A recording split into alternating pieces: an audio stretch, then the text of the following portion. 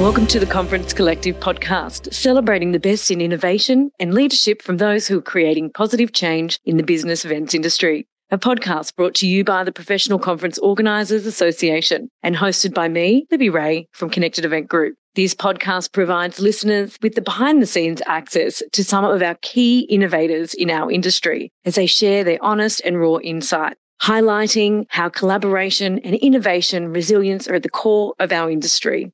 Today, we are joined by Helen Oswald. Helen is the owner and operator of Magnetic Shots, an event photography business which she started back in 2013 with her wife Megan after moving home to Sydney from London. Combining her passion for photography and events, she has refined her skills as both a photographer and a business owner over the last 10 years. Helen now travels to capture her clients' amazing events all over Australia, and so is rarely back in her Hunter Valley home to tend to the veggie garden.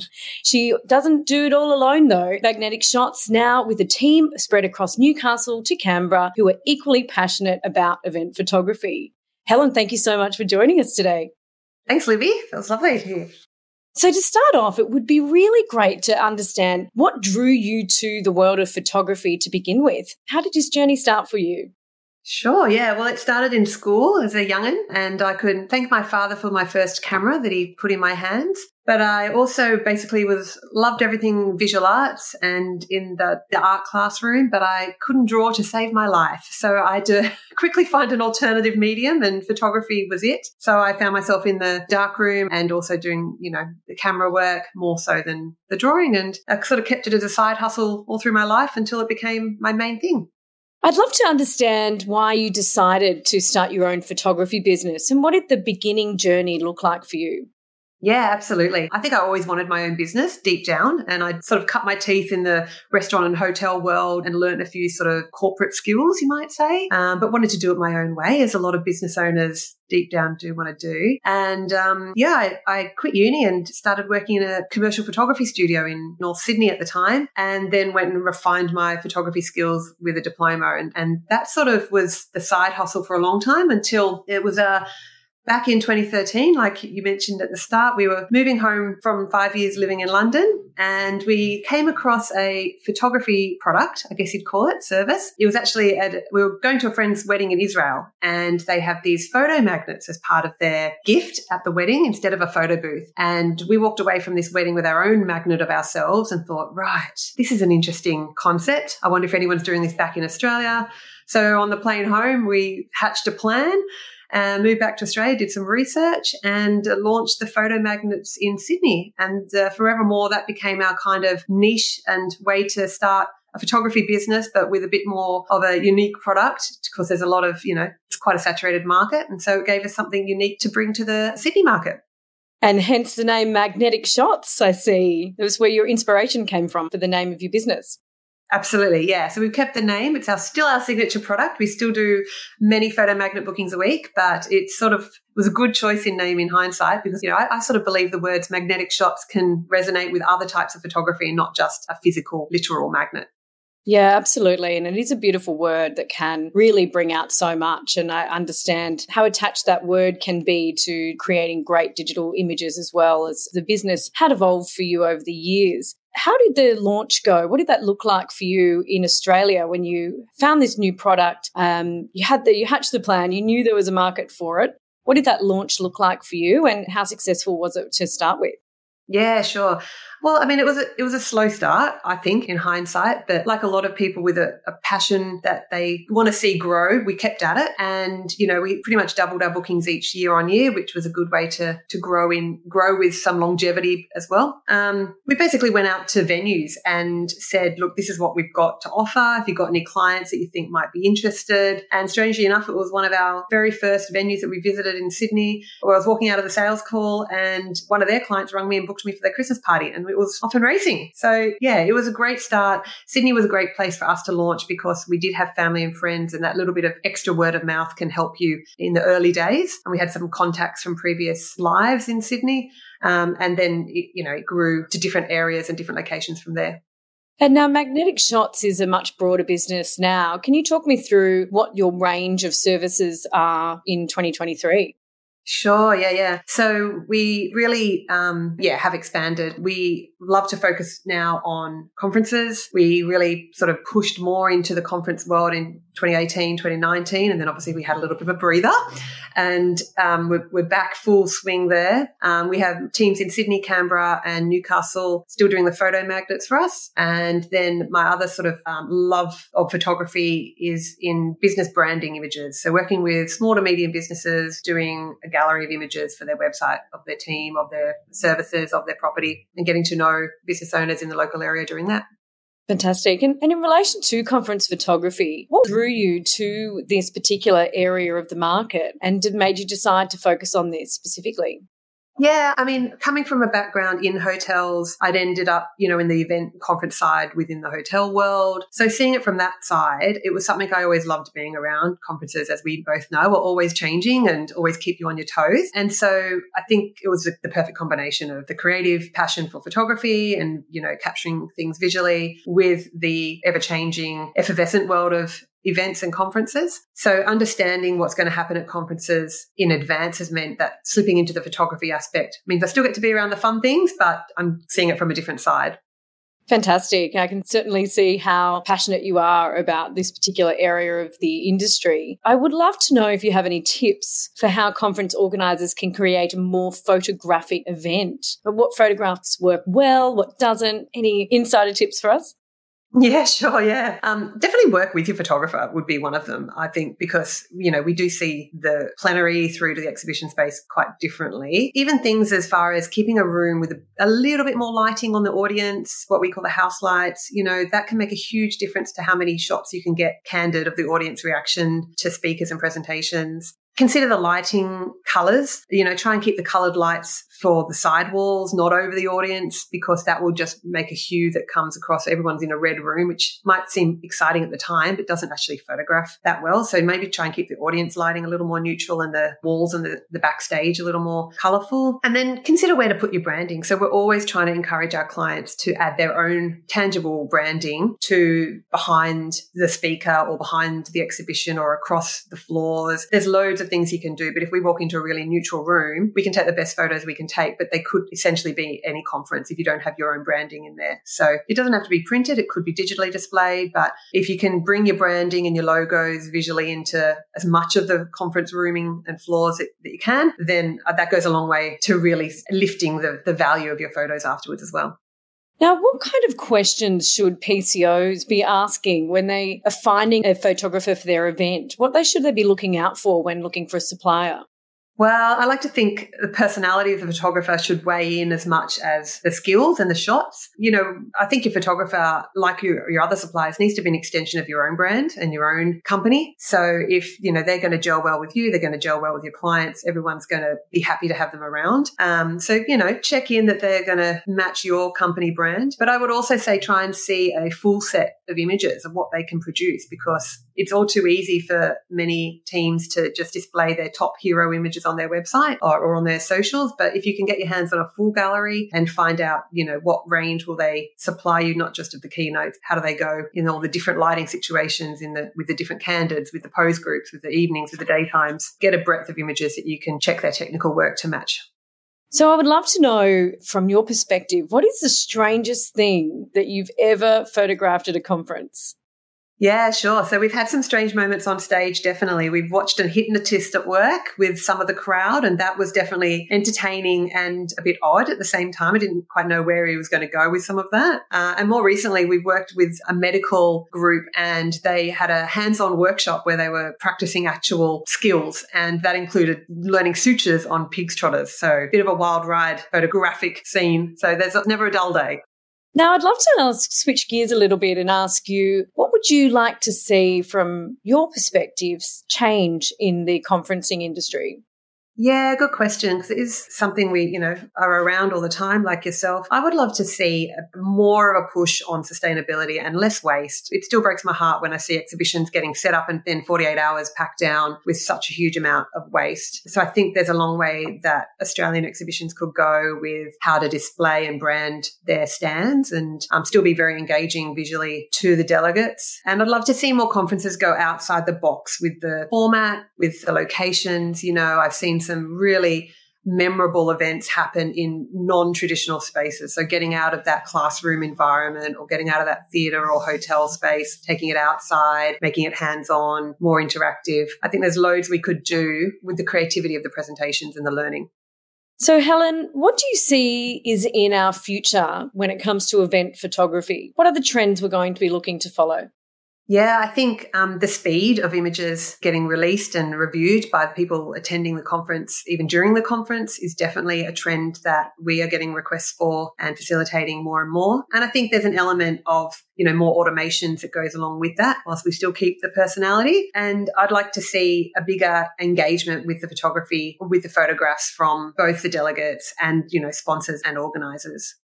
And what about the very hot topic right now that we are all talking about out in the business world, that is AI? What are your thoughts around AI in relation to photography? Tricky one. There's definitely some AI options for, culling and editing the photos. As you can imagine, we come back with thousands from an event shoot. So we have integrated a portion of that into our culling. It still needs tweaking. I don't think it's quite, you can't set and forget just yet. But, there's some specifics within photography where I can see that coming into play being useful. But I'm still a little reluctant to lean in too heavily to AI created imagery completely, because I think that the custom image that comes out of that moment and that speaker and that conference still needs to be retained and can't be completely generated post-event. Really good point. I feel that the emotion that a photographer can capture would be really difficult to replicate in the context of what's being said. Absolutely, yeah. The emotion is probably the biggest thing that will be missing. Now, obviously, event photography can be an expensive thing to do or to integrate into particularly even smaller conferences. But what advice would you have to PCOs and clients who are reluctant to see the value in photography? What are some of the ways that a conference photographer can increase the ROI? Definitely. The biggest tip I have is that once the event is over, with the hours and hours and hours of preparation all delivered, your photos are essentially what you're going to have to show for all your efforts. So it breaks my heart when events aren't captured, because I think for the PCO and the client, how do they get to relive the moment, and how do they get to, continue that conversation with the people that attended and continue that engagement? And then there's some really specific points. We like to deliver a range of images that will make promoting next year's event even easier. So if you're working with this client year on year, it means that the content for your website and your promotions should be halfway there once you've got the photos back to help you sell those tickets again the following year. And the range that you can use the photos in is, the sky's the limit. So you can, of course, use them on a website for just the event or for the association or client's website, use them in a sponsorship prospectus, all the future marketing. And don't forget that people love to see themselves. So they attend the event, but there's a lot going on, and then they want to relive that moment, and they're essentially looking at the gallery to see themselves. So anywhere that you can deliver that satisfaction, it helps them validate that they attended the event, what they learned, and brings up all those good feelings of networking and collaborating all back again. So, use those images in Facebook banners, in slides during the opening of the plenary, use them as part of the networking display. So there's lots of ways that you can repurpose those images and get a lot of value from them. Some really good insight, and certainly some value that people don't necessarily make the most of. Is there any other ways that photography companies such as yours can support the conference as a whole in other ways other than just photographing the stage, the audience, and some of the attendees?